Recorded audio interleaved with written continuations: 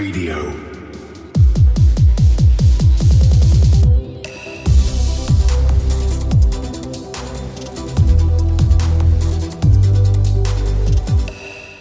Hello, everyone. Welcome to another episode of The Aftershock. Your host here, Richard Carthon. And I know we've been on a hiatus, but happy to be back here in 2023. The month of January has definitely flown by. And, as we go into February, we're starting off pretty bullish. So exciting times in crypto land, a lot of things to be excited and positive about. But we're going to go ahead and dive right into it and get into this week's Aftershock. The Aftershock. So this first week's article is brought to you through FTX lawyers are looking to reap millions from the bankruptcy case. The legal team is from Sullivan and Cromwell, and they have about 150 people on the bankruptcy case. 30 partners are reportedly charging more than $2,000 per hour. So needless to say, there's a lot that's going into this case. A lot of money is being charged, and they're sparing no expense to hopefully try to win this case. Good luck to them. I don't know how that's going to fare, but clearly they're spending a tremendous amount of money to get this going. So go ahead and dive into the next article, which has to do with BlockFi. So BlockFi's executive to lead Google Cloud's Web3 efforts across Asia Pacific. With more than a decade of experience, Rishi Rachmandi, who was with Bank of America, Merrill Lynch, before spending the last 2 years at BlockFi.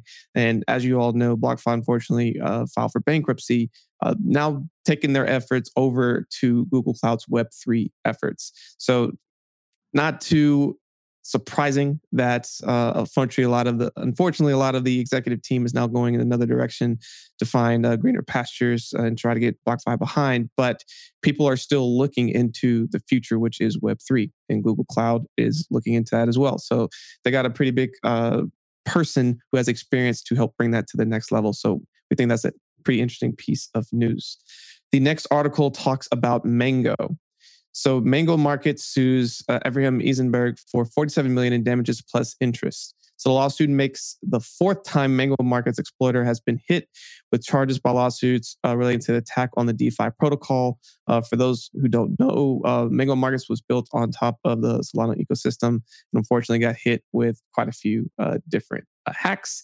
So now more and more lawsuits are continuing to come up. So looks like there will be some justice. It's probably still going to be one of those things that's going to take some more time, but we will continue to look at what happens with this, especially as these lawsuits continue to develop. Next article has to do with Uniswap, with Uniswap holders proposing to ditch Ethereum for Binance Smart Chain to deploy V3 protocol. So almost 80% of Uni holders voted to support the deployment of Uniswap's protocols to V3 on the BNB chain. Now, Binance Smart Chain, the BNB chain, it's cheaper. When you look at a lot of the different protocols out there, there's a lot of programmers building on it. So not a huge shock here, but it was almost like it was even proposed as a temperature check to see how Uniswap can continue to evolve. So we're getting away from a lot of these higher gas fees and slower transactions and try to move to speed and efficiency. So we will see how this continues to progress out. But this is a big move as Uniswap started as an EVM chain, Ethereum, and now looking to go to other chains. Our next article brings us to a wormhole hacker who moved $155 million, which is the biggest shift of stolen funds in months. So blockchain transaction history shows that the hacker transferred funds from a DEX and then went into cycle of funds into different DeFi protocols. So shifting this money and trying to clean it, if you will, within the Web3 space, because everything's on public blockchain, you can follow all the transactions and people have time, especially people who unfortunately get hacked for a substantial amount of money. So this wormhole hacker is being tracked and monitored pretty closely.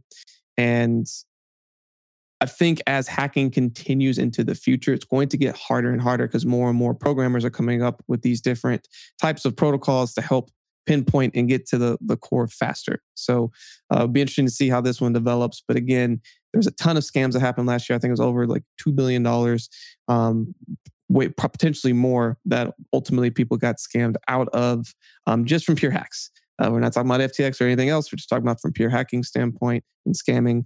So this is something that will continue to unravel through the years, but I think will be reduced over time.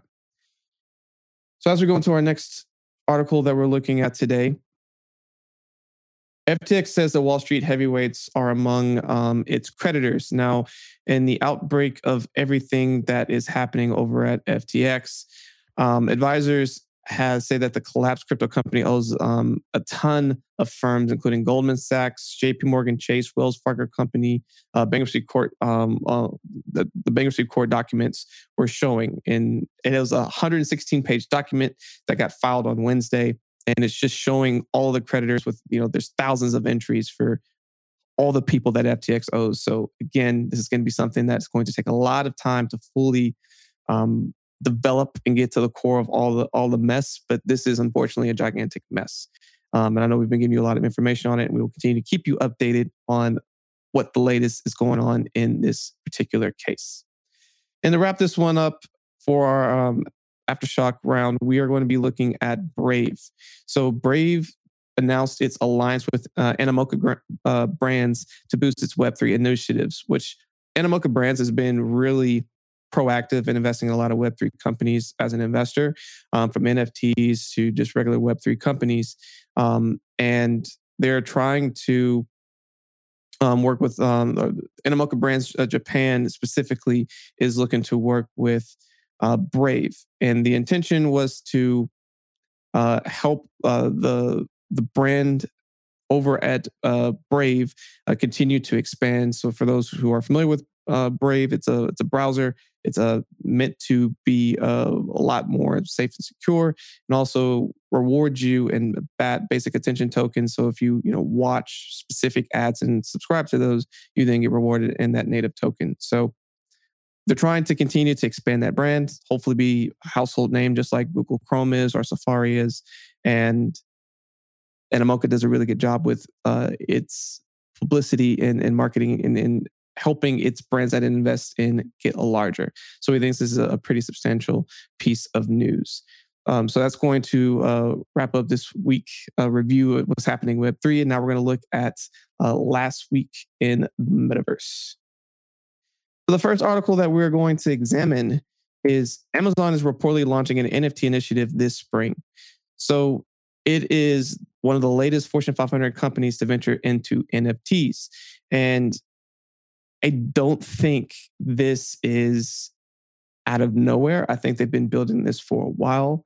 And if Amazon were to come out the gates and launch its own marketplace, Amazon has a huge marketplace and it knows this game. Obviously, they usually are selling more physical goods, although, again, they started in the digital world, starting with digital books that you could go and buy. So they can come in with their resources and be a pretty substantial player if they're able to go and get buy-in from the Web3 community and do the right types of collaborations with brands and people who are doing big drops, et cetera. Coinbase tried this last year, and unfortunately, it did not work in their favor. And they put a ton of money, resources, and team into it. And unfortunately, because it didn't do as hot, Coinbase suffered, and so did the team that was behind that. So Amazon, I believe, is trying to learn from what happened there and come about it from a better approach. So it'll be interesting to see how that one plays out. Next, we're going to look at Doodles. So Doodles unveils Doodles 2 and details and flow expansion. So what is happening over there is that the ecosystem expansion has been in development for about a year now, and it's anticipated that the next generation is going to be coming out. And it's not going to be taking place on Ethereum, which a lot of people for a long time thought it was. I think it's really interesting to see that we covered a story earlier about how even Uniswap is looking to go towards BNB. You even have some of these other larger NFT brands that are looking to make the shift over into some of these other chains as well. I think that Ethereum is in this crucial point that if they can't retain their stickiness and really keep their core of the creatives and the protocols, the layer twos that are being built on top of them, that they could soon see competition come in and really start to solidify some of that market share and get some of that away from Ethereum. So I think, again, this is really interesting, and I am curious on how this is going to happen. So again, the Doodles too. They had 10,000 PFP NFTs. They're capping it at that, but the mission two is that it's going to be more accessible to more people. So again, Doodles is a big player that came into the game, and they are trying to expand their brand, get more people, so it's less exclusive, if you will, and try to be more inclusive. So we'll see what Doodles 2 is able to perform with that. Next, we're going to look at Rarible. They've launched a marketplace for builders for Polygon NFT collections. Polygon is doing a really good job of continuing to expand its market share, especially in the NFT marketplace. More and more people are building on it because it's fast, cheap, and efficient.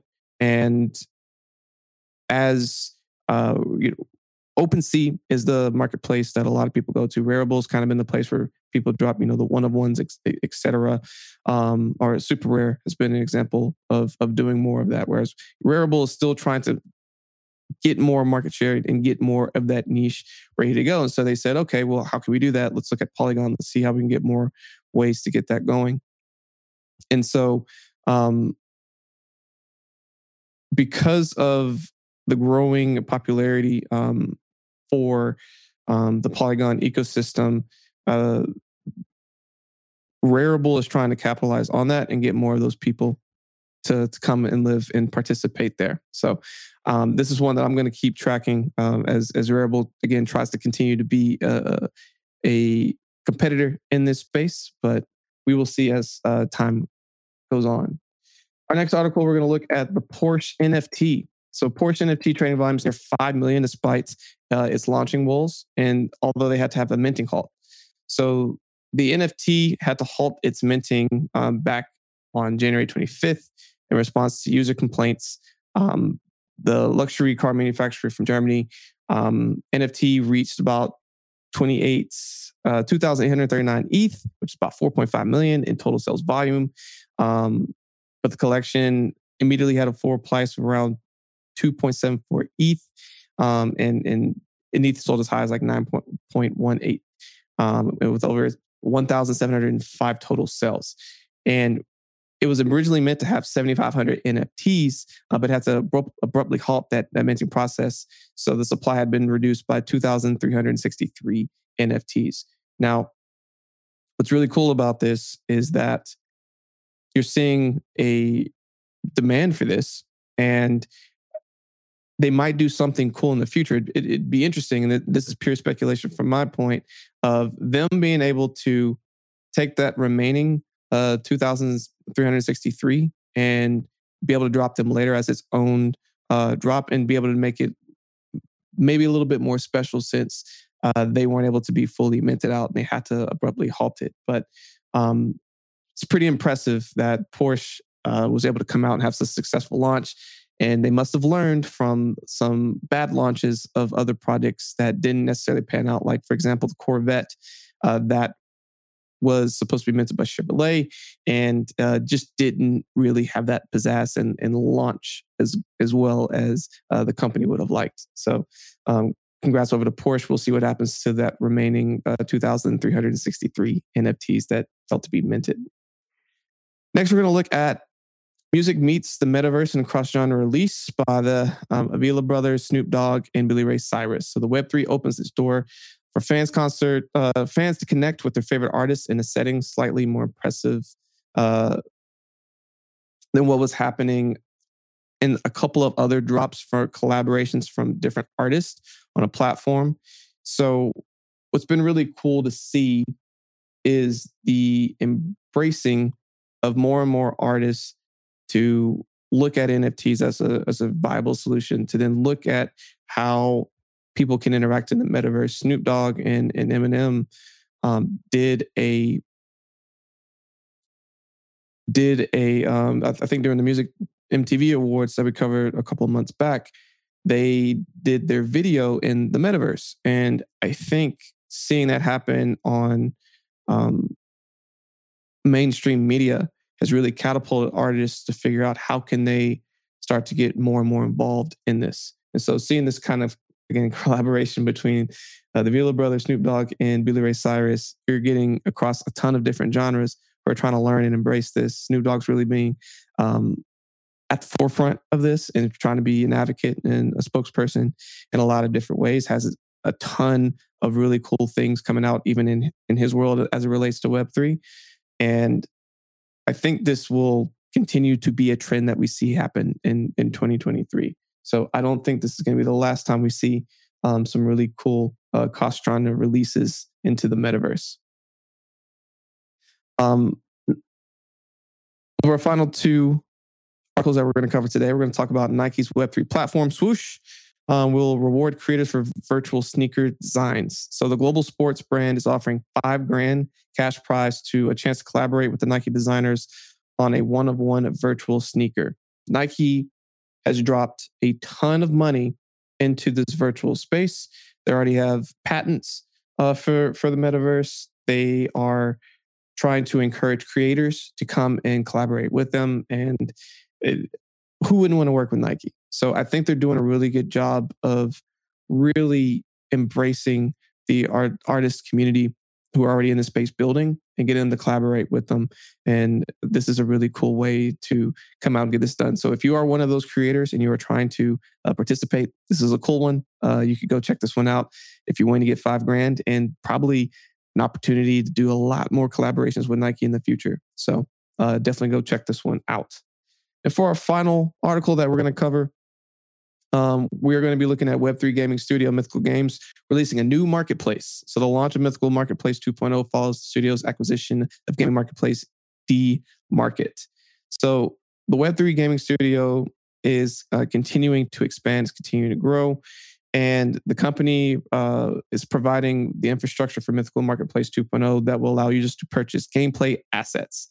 Mythical Games is really trying to be a large player in the gaming space as it relates to Web3 through acquisitions, through being able to provide easier user experiences through their marketplaces.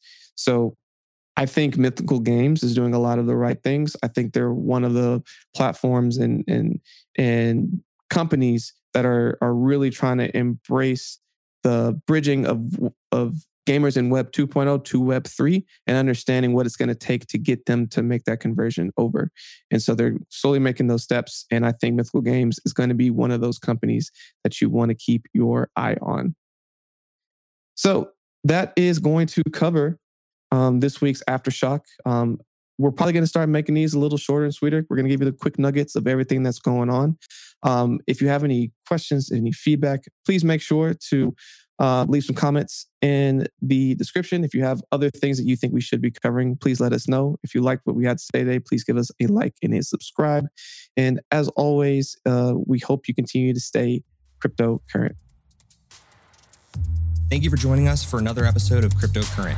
Cryptocurrent is a cryptocurrency and blockchain education platform that's bridging the gap between the curious newcomers who are just discovering the space and the thought leaders who are shaping its future. All opinions expressed by Richard Carthon, the Cryptocurrent team, and their guests on this show are exclusively their own opinions. This show and any other Cryptocurrent production is exclusively for informational purposes.